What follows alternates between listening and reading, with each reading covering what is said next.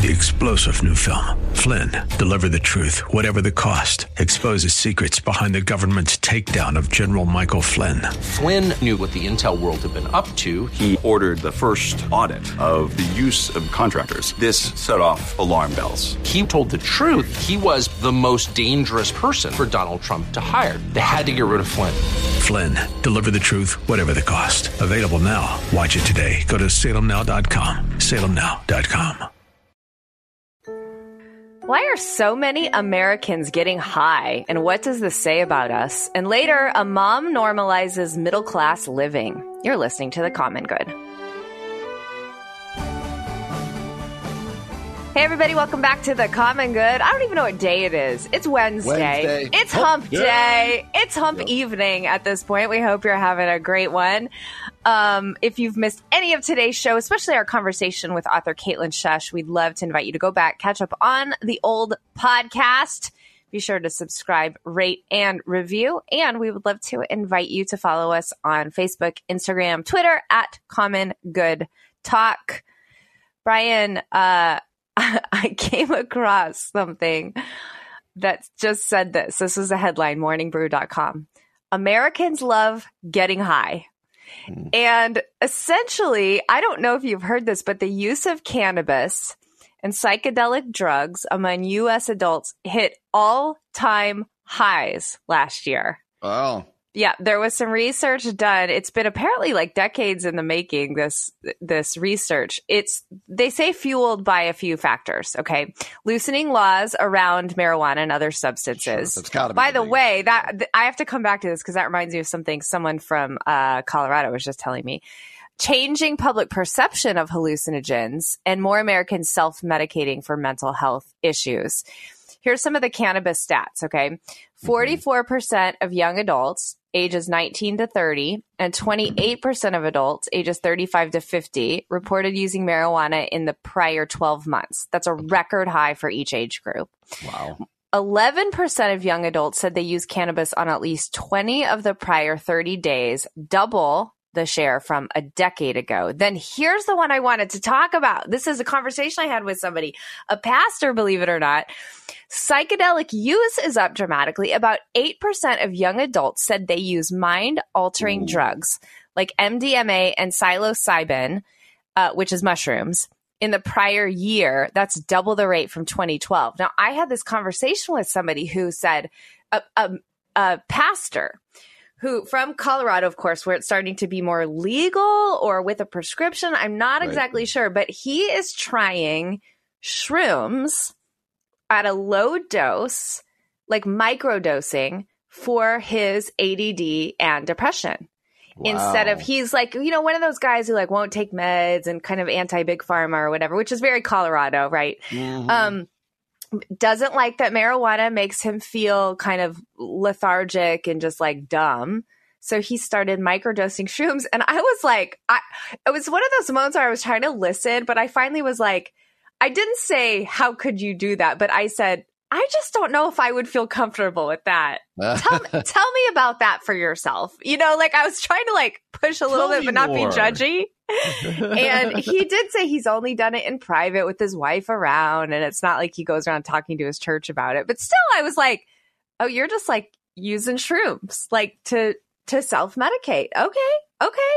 So this is normalized, right? Like this is what it feels like if almost half of Americans are using marijuana, which I understand is still to me is in a different category than shrooms and other psychedelics. Still, like getting high at home, getting high on the job is seeming to be just like a little more normal in the tech industry. Yes, the number of American workers tested positive for marijuana hit a 25-year record.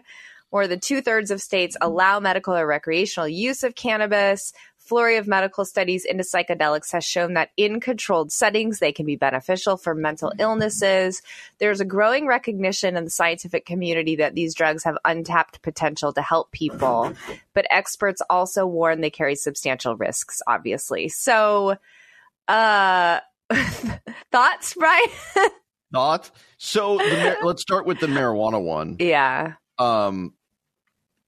I think it has everything to do with it being normalized and legalized, right? Like, and I know there's difference between, marijuana and the gummies and the stuff, but still, we now have stores popping up all over the place, dispensaries and this and that. It hit me the other day. I was listening to a podcast, and the number of like radio shows and podcasts that I listened to where they're like openly talking about taking marijuana. Like, it's just normalized. And so I think that's one.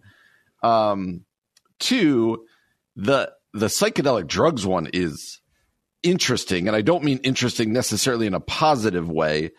Now, let me say this. Am I going to get myself in trouble for this? Maybe. I think if I had a major medical issue, like cancer. I saw a video the other day of a guy with Parkinson's, and what medical marijuana did for his Parkinson's was unbelievable. If I had a major medical issue, I would try everything. Yeah. Right? Yeah. I would try everything. Yeah. I actually think I would too, to be honest. But apart from major medical issues, yeah, I guess what I'd want people to wrestle with is what are we trying to avoid? Like, what are we trying to medicate from? What are we? That's the question I want to get to. Yeah, that's what I want to get to, because I think in the recreational space, the recreational uses of these drugs, there's got to be I can understand that maybe there's somebody who just wants to have fun with friends and get high for a night and eat a lot of brownies and ha ha ha ha ha, and it's a funny memory. But when adults are using this more continuously to like cope with life, it's obviously some type of self-soothing or numbing ritual, addiction, whatever you want to call it, behavior. And I do think that's the question why. And you have to wonder if some of the rates we've been looking at, the mental health coming out of COVID, the depression, the anxiety, just the increased, all of that stuff increased, right? Is that part of it? Are we just coping? And this is like our new coping mechanism. It's maybe a little better than alcohol, so it feels a little more acceptable. And I do think it's the same conversation. The legalities are different with some of them, but with alcohol, it's the same conversation that the church has to be willing to have. What are you self-medicating to remove yourself from? There you go. Yeah. Why do you need to have a drink every night when you come home? Or after your kids go to bed? Why do you why do you feel like this need for a glass of wine or whatever else it might be? Right. What's that about? Why do you feel like you need marijuana in order to calm down or this or that? Mm-hmm. Like, again, I think it's less about, is it legal? Is it not legal? Yeah. And it's more to do with what's going on in your, and maybe people can look at it and go, you know what? I just like how it makes me feel. It's legal, this or that. And we might agree to disagree, but whatever. Again, moving into more harder things, like more crazy things like mushrooms and psychedelics, or, especially in the mid 80s, these bankers were all doing cocaine and this, like what are we, I think as pastors, as friends, as family, really the question isn't, is it permissible or not? Is it legal or not? I think the question with alcohol, with marijuana, with all of this is, what does it say about your soul? Like, what are you trying to medicate? What are you trying to remove yourself from? And I think everybody, it's a good question. And there's still studies to be done. All the people who are like, marijuana doesn't have any adverse effects. Like, most doctors don't agree with that. Yeah. Right. But I think the main question for people like in the pastor world or whatever to ask is, what do you try? Like, what's your hope here? Like, is it to remove yourself from your stresses? Yeah. Is this the healthiest way to do it? What are we trying to do here? I think those are the important questions. I think you're exactly right. It's illegal. It's legal. It's permissible. It's not like, okay, great. Let's talk the deeper question. What's going on in your heart? What's going on in your soul? Yep. What question are you trying to answer? What pain are you trying to soothe? And then I do think another question is like, what are your kids seeing? What are your neighbors seeing? Let's talk about that too, and the impact on the next generation. Anyway, very interesting that it's gone out so much. Coming up next, we're going to talk about Gnosticism and complementarianism. I'm very interested in your take on this, Brian. You're listening to The Common Good on AM 1160, Hope for Your Life. Brian, we've had Felker Jones on the show before, right? We've at least talked about her stuff. We've talked about her stuff. I really like her. She was one of my professors at Wheaton. She's a pretty prolific Substacker, if that's what you call it, blogger, and writes really interesting things. And she is talking about something that I remember this. I remember this so clearly. Somebody asked John Piper if he would use a Bible commentary written by a woman. Right. And in my memory, he said he would not read like a theology written by a woman. But here's what she said his answer was. The problem with women teaching, says Piper, is not that women are incompetent, which Beth Felker Jones writes, thanks, JP, exclamation point in parentheses. She says, the problem is this is a Piper quote. The problem is, quote, the dynamic between how men flourish and women flourish as God designed them to flourish. Piper claims that we can, quote, distinguish between personal direct exercises of authority that involve manhood and womanhood and indirect impersonal exercises of authority which don't concern gender. Basically, what she kind of summarizes, Piper classifies reading a book by a woman as impersonal. Right. He considers it licit to do so. He actually says this, reading a book, quote, puts the woman as author out of the reader's sight and in a sense takes away the dimension of her female personhood. So Piper can read a book written by a woman because he's not like looking at her personhood or experiencing her personhood. But what he will not do is learn from a woman who is in the room with him. We don't need to have a conversation. You could sell him a book. You could sell him a book. Congrats. Thank you. So we don't need to have a conversation about Piper's stance on women and men. But here's what Beth Felker Jones does. She's a professor, by the way, at Northern Seminary. I think this is so interesting. She connects this to Gnosticism and how in the early church in theology, Gnostics claimed kind of the special knowledge of salvation. The early church, by the way, rejected Gnosticism. But this idea was kind of like the body is bad. I mean, I'm probably oversimplifying Gnosticism, but the body's bad. Right. And anything spiritual is good. So really, Gnostic dualism sorts the world into two categories, spiritual and bodily, or spiritual and material. And Christian thought, Beth Felker Jones says, cannot go along with this. For the Christian faith, God is the maker of heaven and earth, of all things visible and invisible. Anyway, she goes on to explain how we have a more holistic theology. But this is interesting because she is connecting Piper's ability to like read from a woman, but not learn from a woman in the room as this sort of dualistic Gnosticism. And I think that's kind of interesting. Like I'd never thought about that before. What are your thoughts on it? I want to hear your thoughts as a guy, especially Brian. From what she's saying there. Yeah. Well, first of all, my thoughts as a guy is like Piper outthinks himself in these 100%. Yeah. I mean, I almost wish he would just be like, nope, I can't read from a woman. Like it's so weird. Or I wish he would say what most complementarians that I know say, sure, I can. Like this is about yeah. Like, he allows himself, and I think he likes it, to get so into the minutia. Like you've read Piper stuff where he's like about whether a man should take driving directions from a woman. Right. Can the woman decide on the restaurant or whatever? There's some funny jokes in there about should a man, but like theologically, you're like, come on, Piper. Come on, bro. Yeah. Let's just say, hey, this isn't, we understand there's a million things you could pull on here. And so I think it's a little bit silly when he starts going like, well, it's impersonal. She's not in front of me. Like, can I just say it's not a little bit silly? It's absolutely ludicrous and ridiculous. It's just weird. It's so weird. It's so weird. Because I've never met complementarian men who've sat around going, does this mean we can? And maybe it is the conversation. You've never, well, I've met those men, but that's not most of the complementarian guys I know. I will say that's not the majority. I have met those guys. Have you had these conversations with people? Like, can I read your book? Can I? Oh, yeah. Oh, yeah. Like I've had men say like, I can't read this, but I'll give it to my daughters. Like I think they think they're being really sort of like abundant and generous to me when they say that. Like, I'll pass it on to my wife and my daughters. It's like, What do you say in those ones? Thank you for purchasing? Yeah, buy more. Buy it for your daughter's friends, too. As long as I'm making the money, I don't care.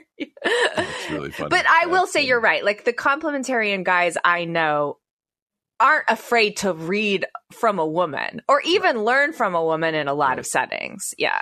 So, to your bigger question about Beth Felker Jones and tying this to Gnosticism, I think there's a lot of Gnosticism in our day and age right now where the body doesn't matter. Yeah. It's only about your, and people might be like, what do you mean? Anytime you hear teaching where it's like just about your soul and your soul's going to fly away and the body doesn't matter and all this stuff, it is the Gnosticism that much of that Paul and other apostles were spending time, talking about and against. Yeah. And I think this is a good example for her. She's like, because for Piper to be like, if she's not physically in front of me, then it doesn't matter. But again, I have a hard time with it just because it's such a weird. This is interesting because she does say Piper would prohibit female seminary professors. He does have this to say, quote, the proper demand on the seminary teacher is to be an example, a mentor, a guide, an embodiment of the pastoral office and preparing men to fill the pastoral office. And she actually says Piper sounds a lot more Christian here than he did above because he's at least rightly acknowledging that teaching is embodied. Now, she goes on to say what he's not doing is explaining that men and women were created in the image of God. He's not wrestling with that enough. But at least she's like, at least there he's understanding that our bodies matter. And I know this is hard, Brian, you're a guide. I'm having you enter into this conversation, but I feel like for women, we are so often, especially in Christian evangelical circles, meant to apologize for having a body. And I'm telling you, this has been like the message since I was 13 years old entering the church. Like, I would have thought, and maybe you mean this. It's horrible. Maybe you mean that. Maybe help me understand this a little bit more. Yeah. I feel like from talking to the many women that I know or this and that, especially when you're younger, the issue is that you're only seen as a body. Like it's like that. Well, yeah, but I think that's like the double-sided coin. You're only seen as a body and you're not supposed to have that body. Like you're supposed to apologize for it, hide it, make sure it doesn't tempt your brothers, but also just like be really real. I mean, it's very strange. And even as an adult, I'm midlife, right? I preach at places and I'm very aware of like my body in a room. And I don't mean that in a weird way. I just mean like, am I appropriate? Am I covered? Because it's just a message your whole life is like, it's not okay for women to have a body in Christian circles. And it's very strange. And some of it's cultural Christianity. Some of it's just culture in general. Yeah. Because you know what, for us guys, like, I throw something on to come preach, and my wife will be like, you should really think about tucking that in. You should have tucked your shirt in. Like, I haven't even thought about it. Like, right. That's a little wrinkled. I hadn't really thought about it. Like, there is a difference here. And then, I don't, I someday we could talk more about just Piper's stance on this because it's just increasingly odd. It's like, so strange. It almost not to that me, he's a complementarian, but that he feels the need to like be the authority defining every little like. It's just odd. It's just there's a part of me's like, is he okay? Like, is he doing all right? It's just an odd take to feel like you have to parse.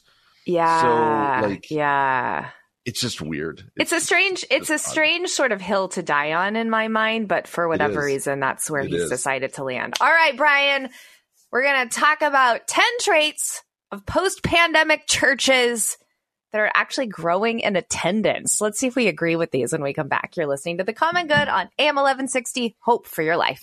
As we say on the show quite a bit, Brian and I are both pastors. But I'm curious about church attenders. Do you feel like, Brian, your church is back in action with church attendance? Like, where are you guys at right now? Well, I totally do. It's weird. Like, I feel like we're well beyond the pandemic now. I understand COVID rates are going back up again and all of that. Yeah, this is wild. Like, a couple of my neighbors have COVID right now, by the way. Yeah, like, one or two people in our church who just got over it. But man. With that said, I hardly ever think in terms of like, are we post-COVID church? But like most churches, we took a huge hit over COVID. But I feel like we have more momentum at the moment, and it's more normal than it's been since before COVID. Like it feels like I don't know anybody in our church right now who is like not going to church because of COVID. Yeah. I know there's some older people in our church who still watch because they can't come or whatever else, but even that's not COVID related. So that's a long way of saying, I think things are very normal, and it's kind of an exciting time for churches, I think. Yeah, I know, like, we're still like I feel like we're growing and there's energy, but we're definitely not where we were like before 100%. COVID. But as I've talked to like every pastor I know, they're also saying that. Willow Creek is saying that. The mega churches are saying that. Like, I'm new normal. Like you started from a new spot. Yeah. It's like when you first planted your church. You started with this group and you grew it. COVID for all of us kind of racked that group. And now you're starting with this new number of group. And I think now when I say we're growing from that. Like, okay, we're growing and things are good. We're not where we were, a year or two before COVID, but things are heading in the right direction. Yeah, I totally agree with that. So, I bring that up because Brian Dodd over at Church Leaders is talking about like certain traits of post-pandemic churches that are growing in attendance. And I'm just curious, like, what do we think about this? Is this right? Is this not right? Is this just churches in general? Or is this like specifically the post-pandemic church? So he said this. This is the first one. And I kind of have a question about it. That's why I'm bringing it up. Post-pandemic churches with growing in-person attendance are led by spiritually growing leaders. Here's why I'm questioning this. Doesn't that just also feel like churches forever? Yes. You could replace that first word with pre-pandemic churches, or, you don't need, my guess is this article is intended to be written about churches that are growing since COVID and that, but I think these are just churches. Churches grow by spiritually growing pastors. Now, I do think it's dangerous. There's a subtle danger in this list here.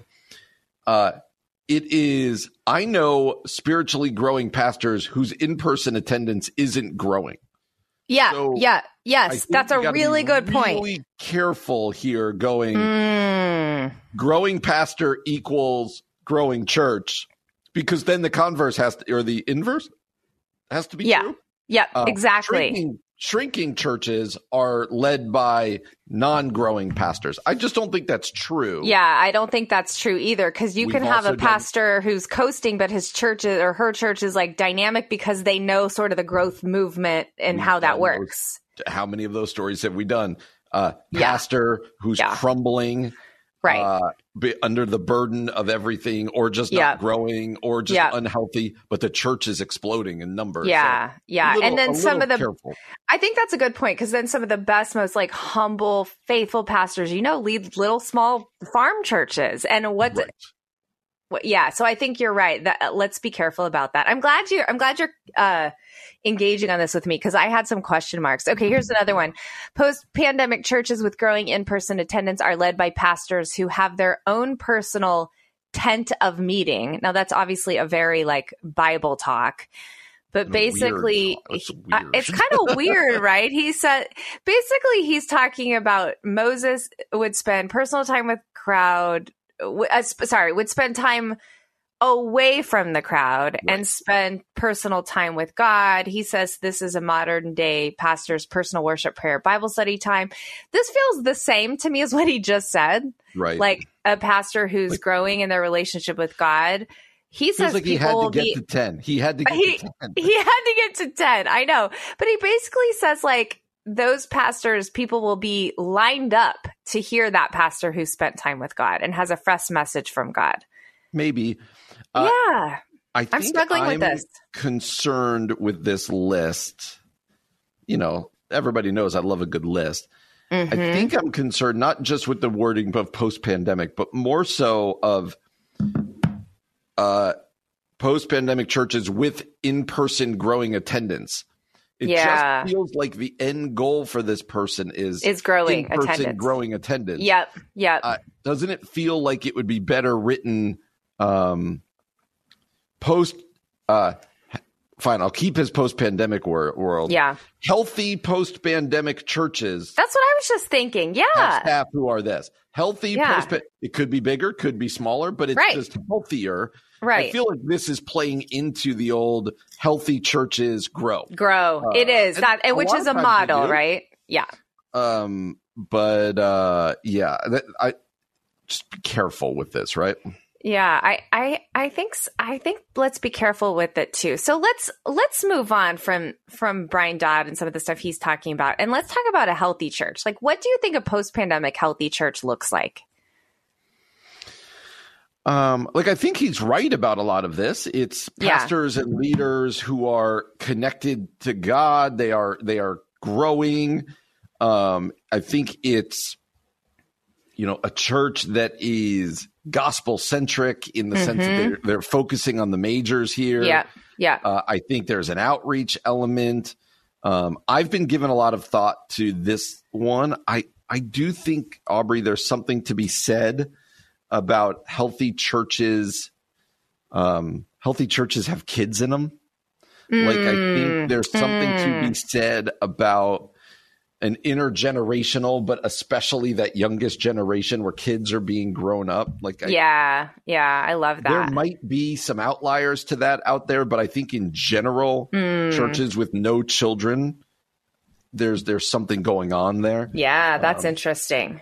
Good leadership structure, outreach, where they're not just insulated. All of this stuff, I think, makes for a healthy church. What do you think? Community, a depth of community of family within the church. Yeah, one thing that Brian Dodd does say that I would agree with, although it's even funny language, because I don't think this is actually most churches. He says post-pandemic churches with growing attendance, in-person attendance, are led by leaders who are out front, which means here's what he says: you can no longer lead with full effectiveness from the green room. Now, there's not a lot of pastors who have a green room, let's be honest, that's the rare pastor.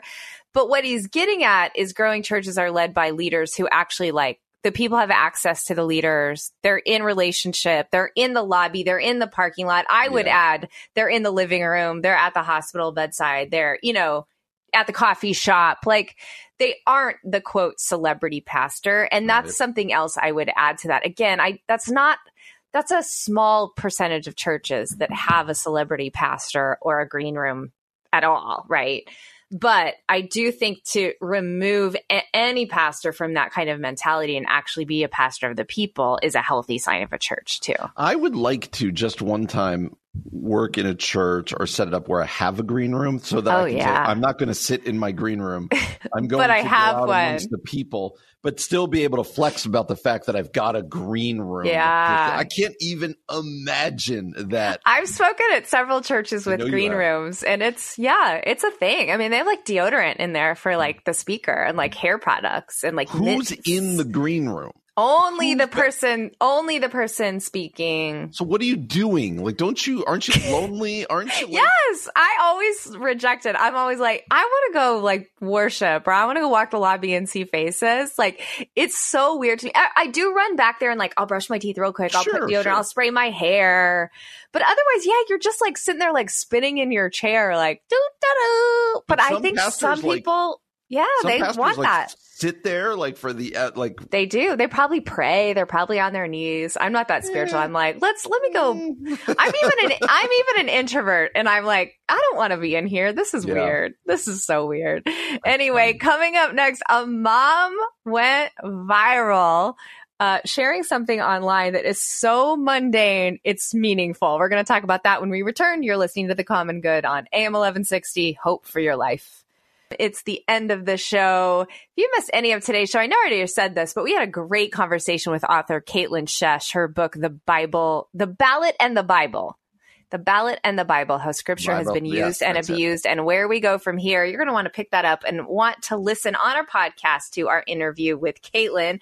But we want to end the show with something kind of fun, Brian. This GMA picked up this video of a mom who's basically just giving a tour of her very average house. I want to play the audio because I think it's actually pretty entertaining, but I want to talk about why this is connecting with people so much. So let's take a listen. Let's take a tour of my average middle-class house. There are piles of shoes always by the front door. Floors that are in desperate need of refinishing. This door has been here for 3 years and it's still not painted. A refrigerator full of pictures and artwork. A drying rack is a permanent fixture on the counter because we don't have a dishwasher. We have window ACs in every room. And yes, it's held on by fancy duct tape. Thanks to hoverboards and vacuums, our baseboards are full of chips. We only have one bathroom in the house, and it has a 2-in-1 shower tub combo. This is our very plain master bedroom, and yes, we have 2 blankets because my husband and I do not share, but then we do have to share this one small closet. Not only do we have a junk drawer in the kitchen, but we also have one in the living room because one just isn't enough. Piles of blankets that don't match our living room. And last but not least, a garage that does not fit a car because we have too much junk in it. Okay, so there's some funny things if you actually watch the video. You could pick this up on the audio, but you know, some things like you and I were kind of talking about off air, totally normal. The pile of shoes on the floor, absolutely. Kevin and I actually we don't anymore, but we used to have 2 different blankets on our beds because we didn't share blankets. So I was like, I connect with that. Some other things like, I feel like she could go to TJ Maxx and get matching like blankets for her house. Like there's some room for improvement, maybe. But I think the larger question is, why do you think people are so drawn to this and sharing it? Why did GMA pick it up? Like, why is this hitting with people? That's a great question. I think, first of all, I told you there were so many things in here that I was like, yes, that's my house, from the floorboards to this. Now, I do think most middle-class homes have air conditioning and or a dishwasher, but the other stuff hit. Carrie and I, we have 1 bathroom in the house. We have 1 bathroom in the house that has the tub shower. Yeah, the tub shower, yep.